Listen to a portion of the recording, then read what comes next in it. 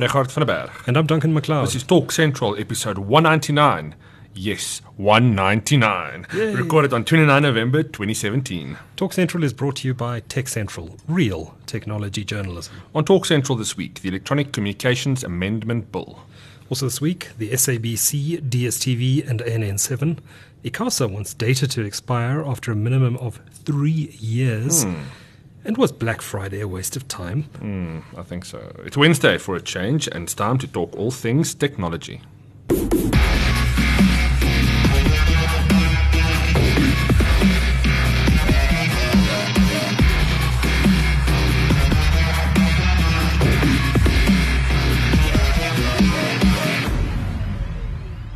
Welcome to Talk Central. How's it, Richard? How's it, Duncan? Great, thanks. Sorry we missed the show last week, but events conspired. So we're recording on a Wednesday because this Friday is also looking a bit... I took the blame for last week, you'll take the blame for this week. Yeah. But episode 199, 1 to go to 200, and we'll no doubt do it before the end of the year. I can't wait. What a milestone. Probably squeeze in one or two more before we disappear for Christmas. For sure. What do you mean breaking up for Christmas? We work straight through, don't we? Us general work people. That's true. There's always a laptop near me. Freelancers, you never get an end of it. But I'm taking my longest holiday this year than I've taken in about 10 years. So fantastic. Really looking forward to 2 weeks at the coast. Oh, beautiful. But yeah, I'll have my laptop with me in case of anything of course, big. Yeah. The life of a journalist. Lots of interesting stuff happening. We've been a bit quiet on the Tech Central podcast front over the last few weeks. Again, my fault, just been very busy. But recorded a great podcast with Andrew Fraser, a friend of the show, yesterday, Tuesday. And we recorded it at a studio in Parkhurst called Milk and Sugar. And nice. It's amazing the difference a proper studio makes to their audio quality. Yeah. It was dead silent, proper soundproof studio. And then the microphones can do what they need to do and just focus on the audio in front of them. Yes. So any chance we can move there for a few podcasts? Or is that... Well, the owner said we're welcome to use the space. It's a fantastic facility, actually. And, I think there are opportunities to have some panel discussions. And, he's got one of those, I think they call them infinity walls. Yes. For video shoots. Very nice setup. I must go check it out. And also, what else is in Parkhurst? Lots of beer. So we can just combine the two and have a great podcast. There we go. I like your thinking. So don't miss that podcast I did with Andrew Fraser. We were talking about the MultiChoice ANN7 deal, which has been all over the news since Friday. And of course, there are more developments on MultiChoice this week, which actually we're in the middle of breaking right now. We're recording this podcast and I'm going on to a call shortly after this to talk about some of the stuff. And I can't go into a lot of detail until I've actually got to the bottom of some of this stuff. But look out on Tech Central later today. We'll have a big story on this. It's huge. Check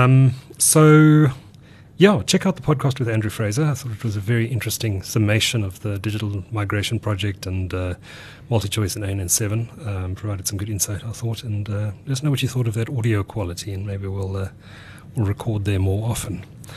But before we dive into all of the week's news, let's do our quiz, Richard. Definitely. So the first question in this week's quiz: what regulations does the SABC want scrapped so that it can start to charge DSTV to carry its free-to-air channels? Black Friday is a US concept. It falls after an American public holiday. Which holiday is that? The third question: the government of Benin ordered the CEO of MTN subsidiary in the country to leave. Who is he?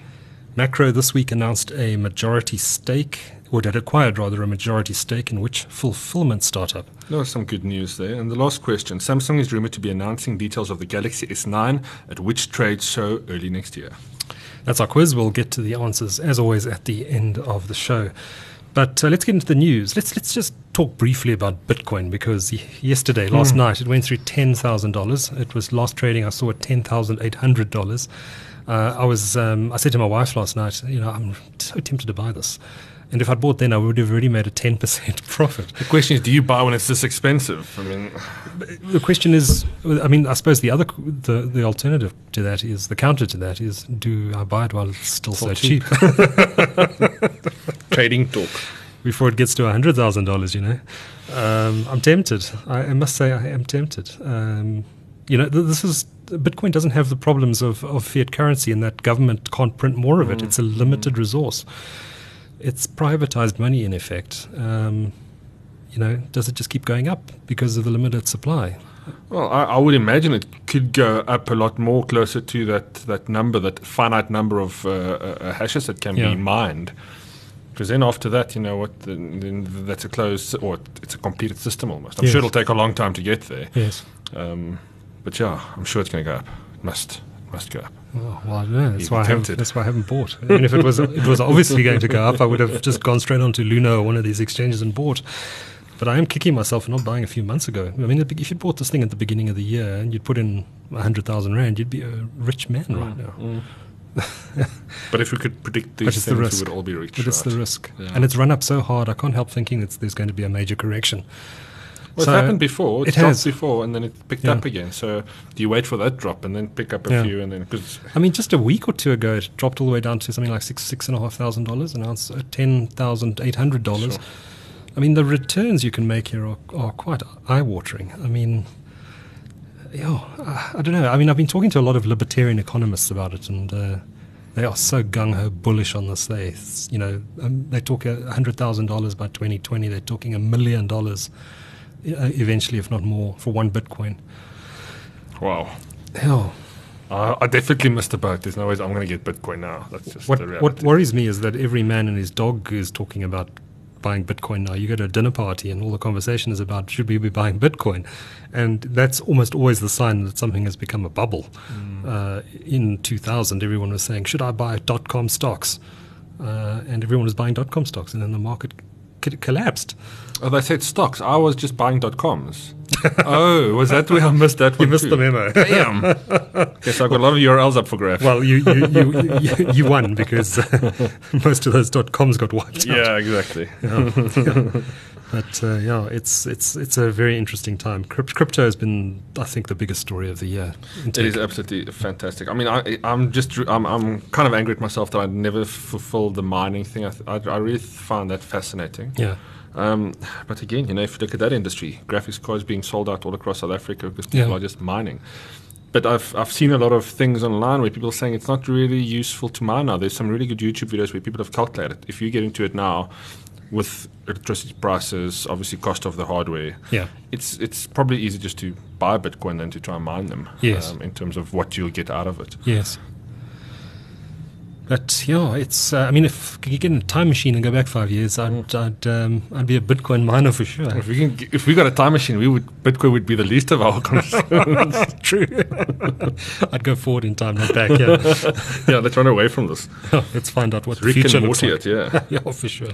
I've started watching that show for the first time recently. It's very good. No, it's fantastic. It's fantastic. I didn't like it at first because I don't know. Just the first episode I watched didn't grab me. But I'm a fan. I'm a fan. Yeah. I've started watching it on Netflix, and we'll be doing more. I much prefer it to The Simpsons, which is really lost. The Simpsons, I lost a love for that a long time ago. But Family Guy is still up there. I haven't seen it. One of my favorites, so worth it. Is that a cartoon as well? Also cartoons. Seth MacFarlane. He's got a few. American Dad is another one that he did. The Cleveland Show is a spin-off as well. Okay. It's really good humor. Great. But we digress. So I think MultiChoice is in a spot of bother, and that's putting it mildly. First of all, the revelations last week, News24 published the story that there was a fourth amendment to the channel supply agreement with ANN7, which is of course the Gupta-owned TV channel, now nominally, and I use that word emphasized, owned by Mzwanele Manyi through a vendor financing deal with the Guptas. That story broke on News24 on Friday. Fourth channel amendment agreement where it shows they increased the payments to ANN7 from 50 million Rand to 141 million Rand a year, and made a 25 million Rand upfront payment, ostensibly, I believe, so that ANN7 could improve the quality of its channel, which very clearly was needed. Yeah. So, suggestions that there were, this amounted to a kickback to help ensure that the Guptas, who were clearly micromanaging the Minister of Communications at the time, Faith Mutambi, emails were exchanged between the Guptas and Faith Mutambi, suggestions that this was some sort of kickback to try and influence government policy. MultiChoice has firmly denied that. They've rubbished the allegations. But now today, Phumzile van Dam, who is the DA MP and the party spokeswoman on communications, has published a sensational document which was submitted by the SABC to Parliament as part of the parliamentary inquiry, and she's just unearthed this in a big wad of documents. Minutes of a meeting that happened on the 6th of June 2013 at the SABC, at which Nololo Tele, the MultiChoice executive chairman, and Imtiaz Patel, the former MultiChoice CEO, who is now the CEO of Naspers Video Entertainment, were present, along with various SABC executives, including Hlaudi Motsoeneng, who's been fired from the broadcaster, Lulama Mokobo, who's the former chairman, Ellen Chabalala, another former chairman, and various other SABC executives.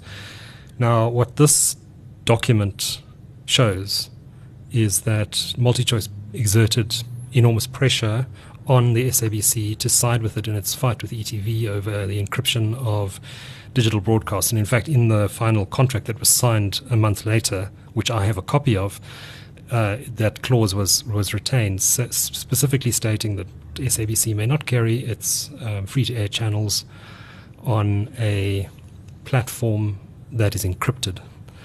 And the suggestions at the time that the contract was initially leaked said that, this is MultiChoice using a commercial contract to exert pressure on the public broadcaster in an effort to influence government policy on encryption, which at the time the government was flip-flopping on which way to go. And we know that MultiChoice and ETV were engaged in a high-stakes battle with each other. It was very ugly, very acrimonious. And so this document has emerged of the minutes of this meeting, where both Imtiaz Patel and Nololo Tele exerted enormous pressure on and basically said this deal is non-negotiable if this clause is not included.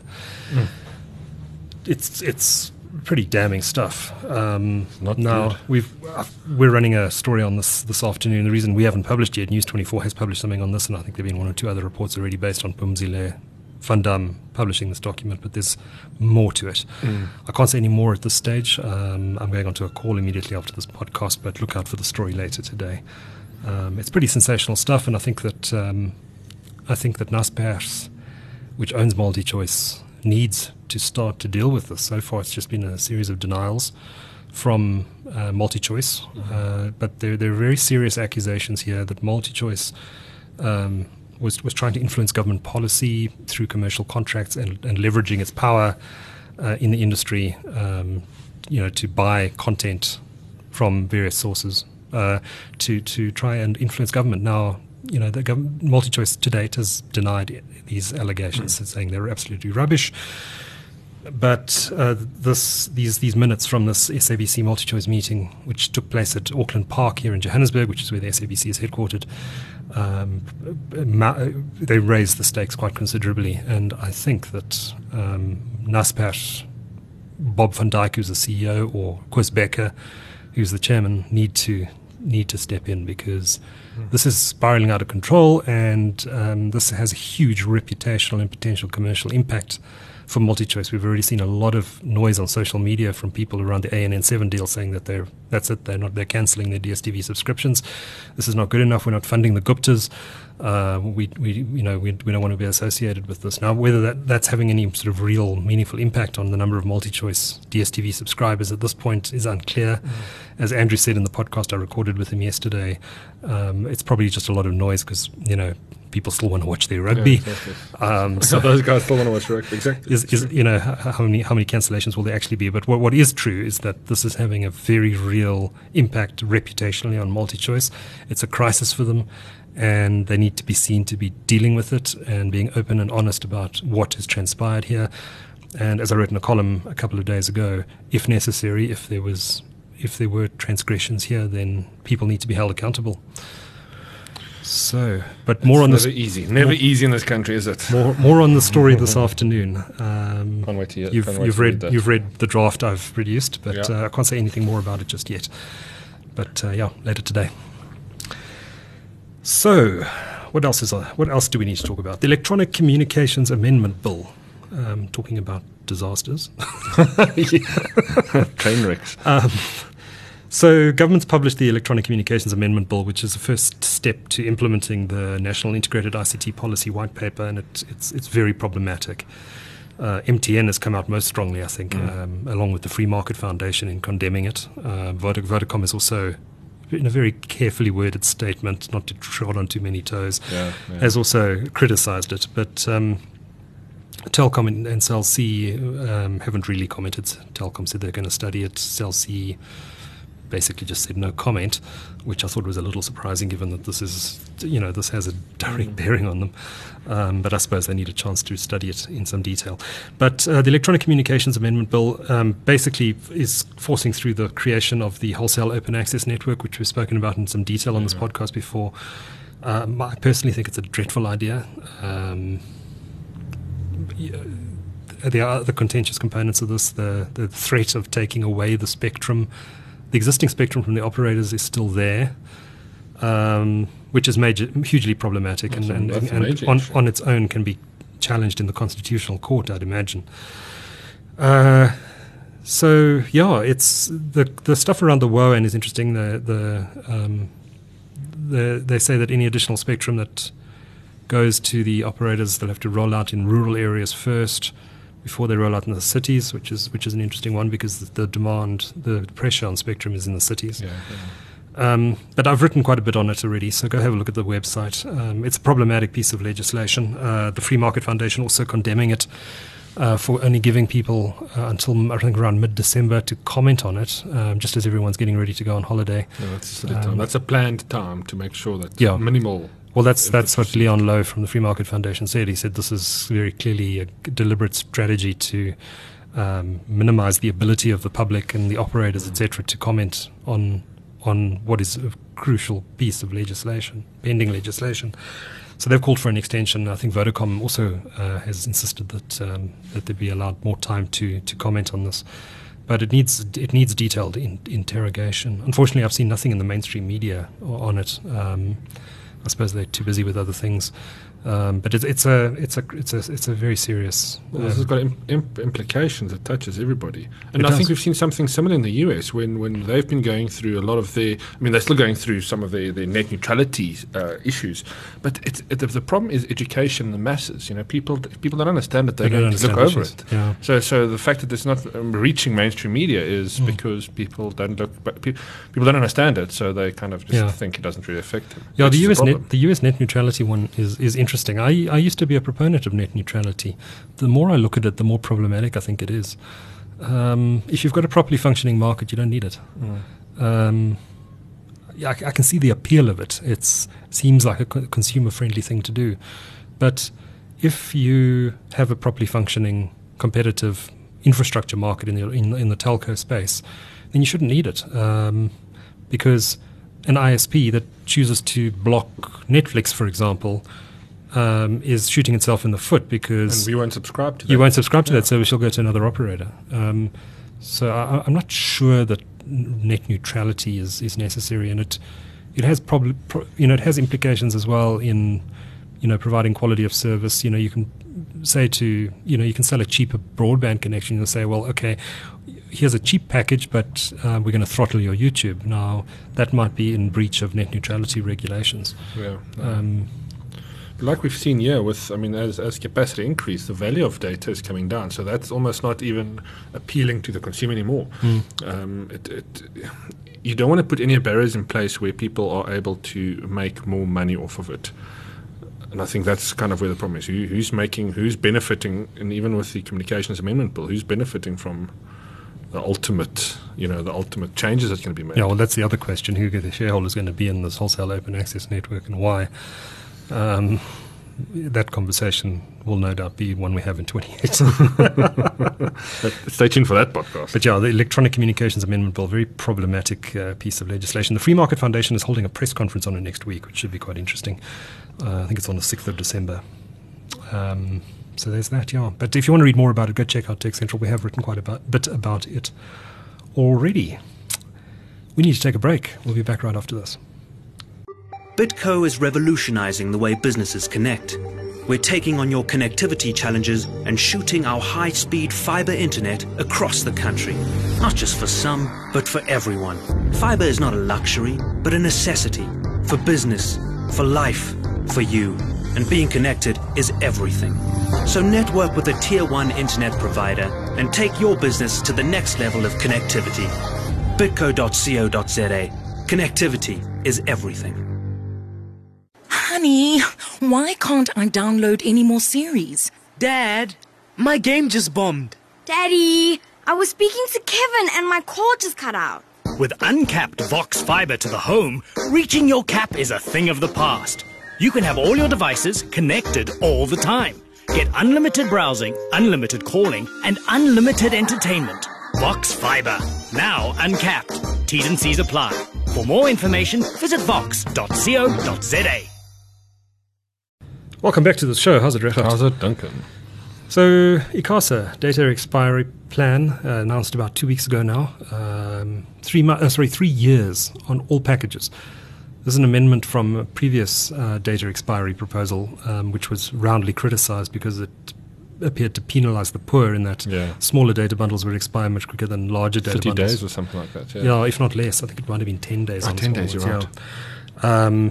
And up to, I think it was 24 months or... Yeah, I think it was 24 months. Now they've said 3 years across the board. If you buy 1 megabyte or a gigabyte, obviously until it's used up. Until expired, yeah. I don't know what to make of it. It's it's a regulatory intervention, and the problem with regulatory interventions is they almost always have an unintended consequence.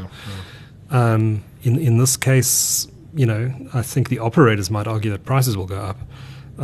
Whether that is actually the case, I don't know, but certainly it'll have an impact on the availability of numbers, because the operators are going to have to keep these numbers in service for much longer than they did before. Does it mean we're going to run out of telephone numbers? Because every SIM has a number associated with it, even if it's not used for voice calls.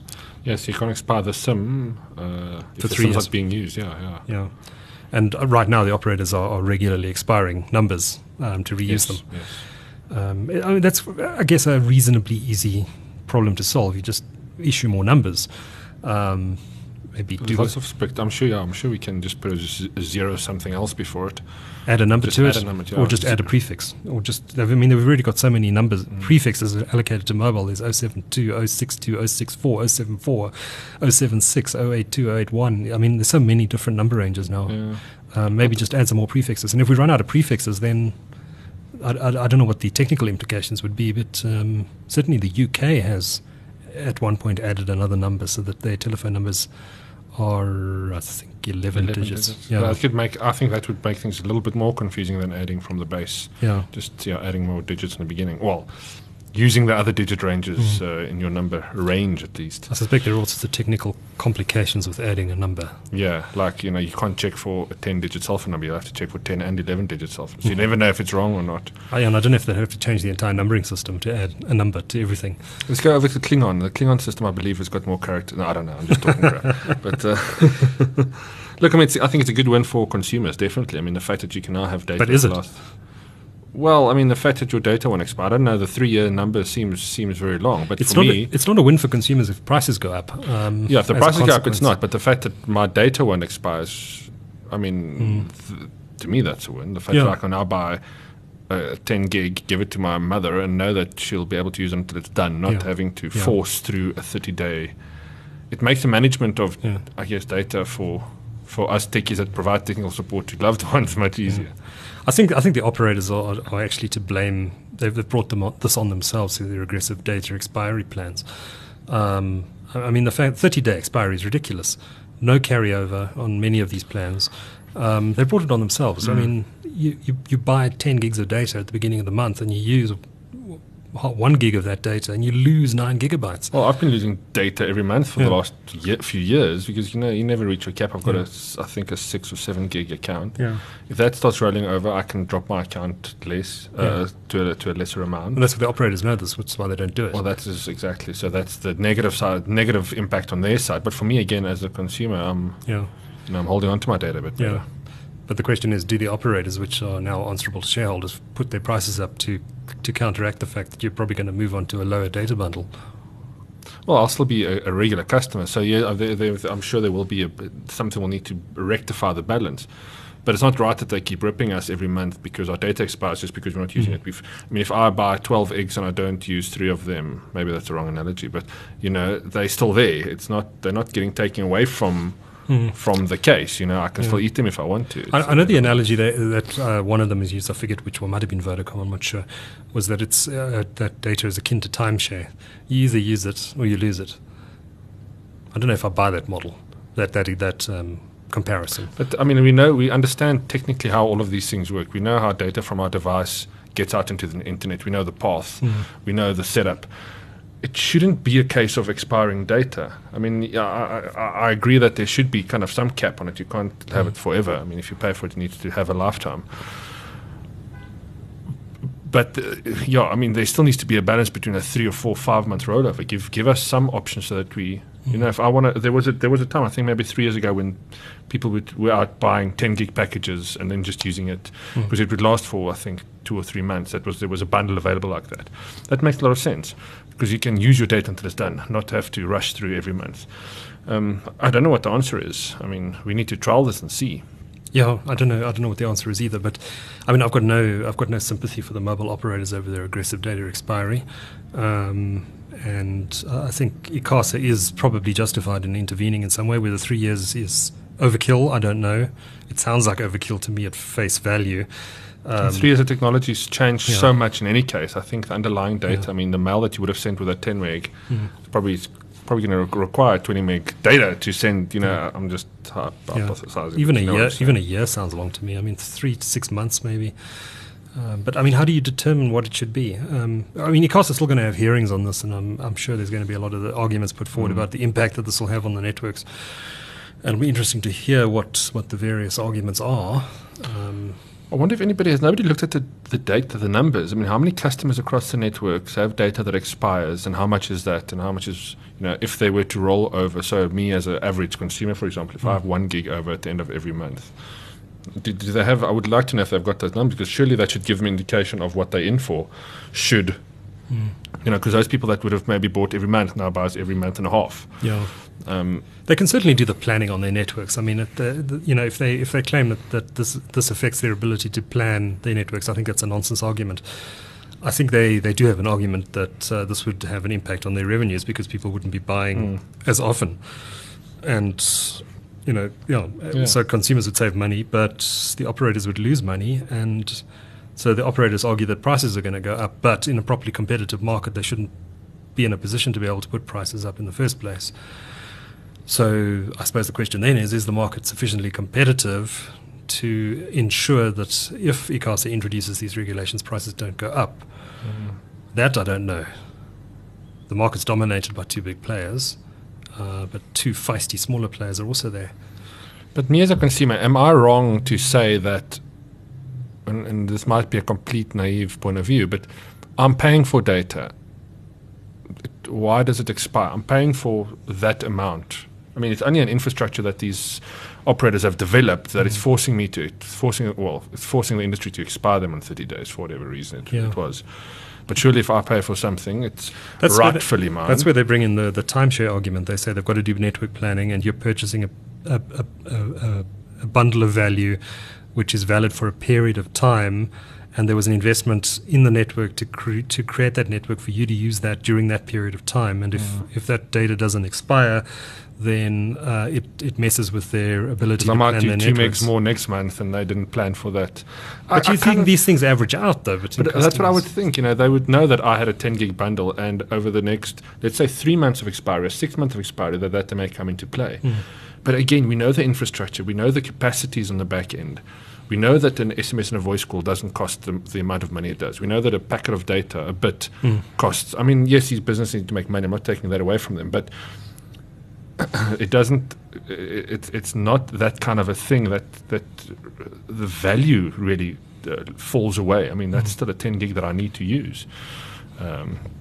I don't know. We'll have to see. We'll have to see what the comments is from the public, and we need to hope that people are actually going to. And what the operators say. The public never. Sorry, the operators. The public never commented these things, even though they're public hearings. But I think those hearings are coming up quite soon, so it'll be interesting. It'll be a big bun fight, I suspect. But yeah, no, as I say, no sympathy for the operators because they have kind of brought this on themselves through that aggressive expiry of data. Did you buy anything on Black Friday? No, apart from some Steam games, which I just, it's just a good old sale. Yeah. No, I do work in an industry where we had that question where we discussed should we do something, should we be involved? But no, I didn't partake in it and stayed away from it. Yeah, I also bought some games on Steam, but that was about it. I looked around. I try to see what everybody else is doing, but the problem is a lot of guys are, so they're either selling old stock or they're not selling at a good enough discount. Yes. We're not like in your intro you were saying, that it's a American tradition that's just become a sales thing across the world. Give an opportunity for retailers to sell more. But in the US, you get real discounts. And you get real value, Looking around on the local websites, I couldn't actually see much that was really cool. Knocked down. And where stuff was cheap, it was old stock that people were getting rid of, like old GoPros, for example. Yeah. And there's a place for that, but Black Friday isn't, rather sell it in a different form. I guess everybody's just latching on to everybody's knowing that this is a big sales spending before the Christmas. Yeah. I did see some really good prices on Lego, and I was very tempted to buy that. But again, at the end of the day, the discounts weren't that amazing. They were better prices, but it wasn't like, if I miss this, I'm going to seriously lose out. It wasn't 50% at all. I would have liked to buy some stuff on Takealot, but well, we'll get to that. That didn't happen. We're going to get to that shortly. Look, Black Friday, like I say, I also work in an industry where we got customers and we sell stuff to people, and we made a conscious decision. We did one little thing, but we didn't push it at all. We didn't really want to do a big thing because you lose value as a retailer. We can't sell our new products at 50% off. It might be great for the customer, but you're shooting yourself in the face, really, because you're losing that value for what? For a handful of people getting a really good discount and probably never coming back to your store because they're just shopping online. Yes. It's a very tricky thing for a retailer to be in, because if you're not there, you're not part of the noise. But if you are there and you're not making a big enough discount, people are going to say, but this isn't Black Friday special. Consumers aren't stupid. Yeah. So, I was quite underwhelmed. I saw scenes. I didn't go to a shop on really Black Friday. It's a day I try and avoid the shops, actually. I've seen some footage. Some video footage of stampedes and just mayhem in places like Checkers and Game. I saw one in Canal Walk. So one of the windows got broken. It was crazy. Crazy stuff. It just shows you consumerism and people wanting to spend money on stuff they don't need. It's alive and kicking. Indeed. So thank goodness no more Black Friday for another year. I'm thinking of starting something new. Should we call it Wacky Wednesday? Oh no, that's been taken. Okay. Let's keep the sales. Let's keep the sales to the side. Yes. I probably shouldn't have a dig, but I'm going to have a dig anyway. The websites that publish stories, endless stories about this Black Friday special and that Black Friday special, new websites that are pretending to be reputable news sites, publishing hundreds of these stories. I'm not going to name names, but geez, throw your credibility out the window by publishing what is in effect advertising for these companies. Catalogs and might get you lots of traffic, but it doesn't do anything for your credibility. But let me leave that there. Let's move on to our regular features and our winner and loser of the week. Let's start with our loser, because they really are a massive loser. I don't know how this happened. That's Takealot.com. Seriously, guys, this is the biggest day of the year for you. You build the platforms that allow you to scale when the traffic comes to your website. No. Just shortly after midnight on Black Friday morning, Takealot's website goes down, and is down for much of the day. On your biggest shopping day of the year, because you haven't scaled your platform, or you haven't load tested it, or whatever you needed to do. We don't know exactly what went wrong because they haven't explained it, but they said a module went faulty somewhere. So knowing websites, I can only imagine something broke that maybe wasn't the main site. But if we look at again how these things work, you have fix it quickly. Data that's hosted on a server, and that server's got capacity, it's got RAM, it can accept so many connections. But if the underlying software, if there's something, the capacity might be there, the server might be able to handle it. But if a poorly written module brings everything down, but in the time it took them to get their website back online, they could have spun up an entire new website in Amazon or something. And yeah, I mean, for that to be out that long, I mean, it must have been a crucial module. It must have been something that affects everything. Maybe it was to do, I don't know. I mean, I would be speculating. But it shouldn't happen with a retailer like that. I don't know to what extent you can load test a website prior to this sort of thing, or whether... Yeah, but it's not rocket science. I mean, you can scale, you can see one person, it costs so much in your resources. I mean, these guys are cleverer than me, and I can kind of figure it out. What's unforgivable is that this is not the first time this has happened. As far as I can recall, it's happened last year as well. Yeah. It's shoddy. If you want to build, I mean, this is the biggest online retailer in the country. If you want to build a major online business and start to build the Amazon of South Africa, that you can't let this stuff happen. You seriously can't. It shouldn't happen. It shouldn't happen. I often like to think of it, and online stores are. It's the new brick and mortar, right? It's your shop face. It's the first thing people see when they come to your business. And it's really as good as having a big cell and basically moving your entire building to another location, not telling anybody. Yeah. You absolutely cannot have that. I had to laugh at the message they had up on their website there. It said, the store is currently full. Maybe somebody thought they'd be clever and just, let's deflect some of this. Anyway, that's our loser this week, Takealot. And our winner this week's also involved in the e-commerce space, and that's OneDrop. Startup business. We wrote about them a few years ago. Yes, you interviewed the Simon Hartley, the CEO, their founder and CEO. They just started up. And Macro's just bought them, bought a majority stake in them. Undisclosed sum, but move, I think. But Macro bought them out. So there is a successful tech startup. And we'll soon see more deliveries directly from Macro, I would assume. Yeah, they're looking at dramatically speeding up their deliveries. I think they were talking about deliveries within 2 or 3 hours of your order. Wow. Yeah, OneDrop is the kind of guys that, that was how they set themselves up. Yes. I would love to see that. I mean, I guess, we were just talking about Amazon, and the guys like Macro and these guys, they're in terms of what they sell, they're the guys that's going to compete with Amazon in those bulk purchases. Give me 56 rolls of toilet paper and deliver it tomorrow morning, that kind of thing. Those are the guys that's going to make an impact. And an acquisition like this, clever move, I think. Very clever. Very clever.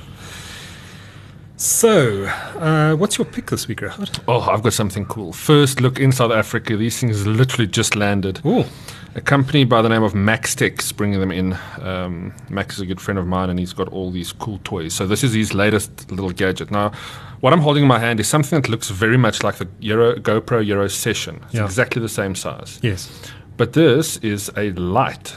So, I mean, it's got let me just give you the spec here. It's a 57,000K daylight, so it's great for shooting because it's pure daylight color.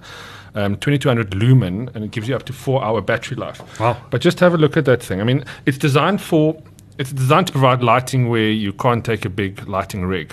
So you can mount it to a drone, you can hook it up, you get some accessories that you can hook it up next to your action camera, your GoPro, your Garmin Verb, and it'll provide light. You can even mount it to your bike. It's got some threads in it so you can screw it onto a tripod. Like I said, there are some really cool accessories. Now, this is my favorite accessory. It's a diffuser, and this is what I'm going to be using extensively. The reason why I got these was to shoot in a studio environment with. So I've got 2 of these, and in a relatively close proximity to me, I would be able to then shoot and have myself or have a subject lit perfectly without too much of a payload in terms of weight and size. If you hold the button down, it'll actually switch off. The Lytra. I mean, there's another product in the market that is similar to that called the. I completely forgot the name. Anyway, there is something else similar. But what I like about this is the fact that it is rugged. It's a metal body. Very nice. It can go underwater like that. It is. I think it's about 10 meters, if I'm not mistaken, maybe 50 meters. Wow! But again, the thing is, you get a little plate accessory, or you get a GoPro mount accessory too, so you can mount it to any GoPro accessory. Yeah, that's very cool. I like the fact that there's mounts on both the back and the bottom. Yes, so you can move it around. But yeah, like I said, the fact that this is very bright, and it's a white light is what's really appealing to me. And with this diffuser on, I like it. This is It's pretty really cool. interesting. Yeah, I it's haven't very shot any real video with it, so I need to report back on what that looks like. But the retail price of this, if you're interested, is 17 ex VAT, so that'll probably make it just about 2,000 Rand. Like I said, you can go to maxtech.co.za. He just landed a few of these. I got mine yesterday, so I would recommend checking it out. Yeah, that is very cool. I'm actually amazed at how much torch technology has advanced with LEDs over the last few years. I'm going to be picking a torch as my pick sometime in the next couple of weeks. And I'm blown away by what this thing can do. Portable light and LEDs, I'm so excited about it. Like I've been looking at some panels for studio use, and they're fantastic, but they are very expensive. Yeah. You can look upwards of $8,000 a panel. Yes. I mean, obviously, what they do is, that they're perfect for their job. But for small studios and one-man bands like myself, something like this where I can put a few of these in a bag, I can light up so much. If I add a third or a fourth one, now all of a sudden you've got like surround light and you can do some really interesting things. And the fact that it's 4 hours, you can run it off the power as well, so you can run it for longer if you want. Nice. Very cool. But I like it. Great.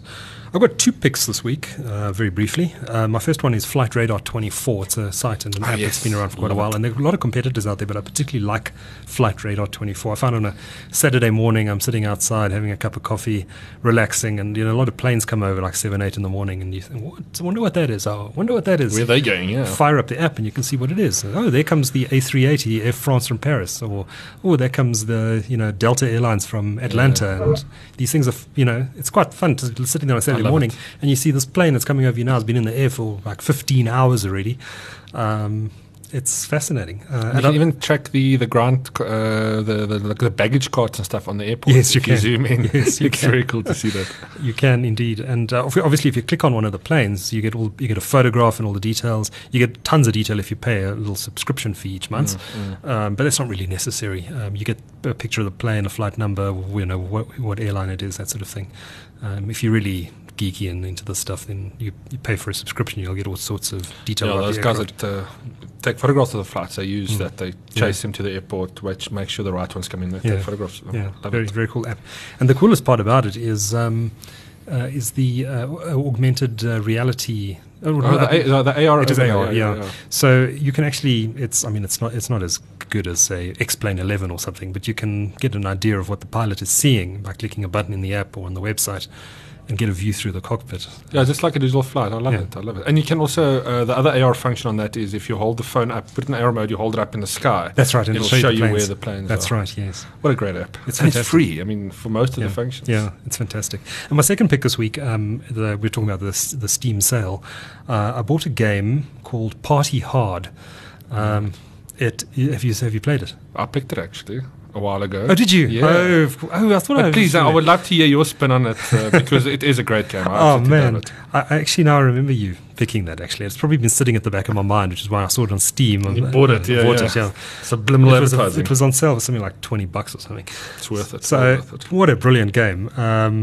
Basically, the mission is to kill everyone at a party. It's like 8-bit graphics. It's it's not like a 3D shooter where you're going in and gunning people down. But it's a nice top down. You can sit back and in a break just toggle the controllers because it's basically up, down, left, sideways, and then a kill button. Yes. And it's fantastic, and the trick is not to be seen. You're at a very busy party. You got to sneak into rooms. You got to kill people. You got to avoid the cops. And I mean, it probably sounds a bit bizarre to anyone listening to this who hasn't played the game, but it is completely addictive. I've been playing it for hours and hours and hours, and I can't stop. Yeah, no, I hear you. That's fantastic. And the add-ons are also great because they add different levels and different parties. And there's a beach scene in a building. Oh, right. Okay. So the parties change the whole time, which is fantastic. No, it's a great game. Quite hard as well. It gets much more difficult. Yeah. But I see on Steam that there's a new version coming next year, Party Hard 2. That could be good. Yeah. That could make a good mobile game as well. Yeah. One-handed play. Yeah. That's what I love about Steam. All these kind of indie games that never really had a voice. I mean, how do you sell something like this unless you have a unified platform where you can have access to these type of indie games, these titles? Yeah, for sure. So there you go. We've picked Party Hard twice now, so must be good. That is a high recommendation. And apart from our quiz results, that is our show. Regardt, do you want to do the first question? Certainly. The first question: what regulations does the SABC want scrapped so that it can start to charge DStv to carry its free-to-air channels? And the answer there is ICASA must carry regulations. Black Friday is a US concept. No, not that South African retailers noticed. It falls after an American public holiday. What holiday is that? And the answer is Thanksgiving, a holiday that commemorates a harvest festival celebrated by the Pilgrim Fathers in 1621. And depending on which side of the fence is, there's also a very dark public holiday in America. The third question, the government of Benin ordered the CEO of MTN subsidiary in the country to leave. Who is he? And the answer is Stephen Blewett. Macro this week acquired a majority stake in which fulfillment startup? And that is Wamdrop. And the last question, Samsung is rumored to be announcing details of the Galaxy S9 at which trade show early next year? And obviously that is CES. CES. Well, and not obviously, because that would be a break from the past where they've typically used Mobile World Congress to announce it in late February, early March. So the rumor is that they're going to be announcing it at CES in Las Vegas. But there's only one show at the beginning of the year. CES. CES, yeah. Yeah. That's the one that everybody Early kind Jan. of stays with. Yeah. Early Jan. No, it's madness. It's madness. I've been once. I don't think I'll ever go back. Partly because I just don't like Las Vegas. I've never been. I would like to go. I think it could be a lot of fun. You've got to go once. But sure, it's, I mean, imagine Monte Casino on steroids. Yeah, 24/7. Yeah. All day. And you're in a desert, so it's not even cool. It's a picturesque place, and you go to you check out the Grand Canyon and that sort of thing. But Vegas itself, not my cup of tea, I have to tell you. Anyway, that is our show on this Wednesday, the 29th of November, 2017. We'll probably squeeze in 2 more before the end of the year, I'd imagine. Maybe 3. I'm not going away. I'm going to be here most of the time. Okay. So episode 200 next Friday. Yes. We'll have to do something special for that, even if it's just a couple I'll bring of hours. the beer. Yeah. And I've got some homebrew moonshine in the car. I'll bring that too. 70%. It would sit well with the audience. We probably won't finish the podcast. And then for our last episode of the year, no promises yet, but we're looking to do something quite special. Yeah. We'll have some more detail on that soon, maybe in the next show. So, as always, if you've got any feedback, of course, send us an email. We've had some great mails this week. info@techcentral.co.za is the address. Or you can leave a comment under the post on the podcast on the website. Until next time, from Rechen and myself, cheers. Ciao, ciao.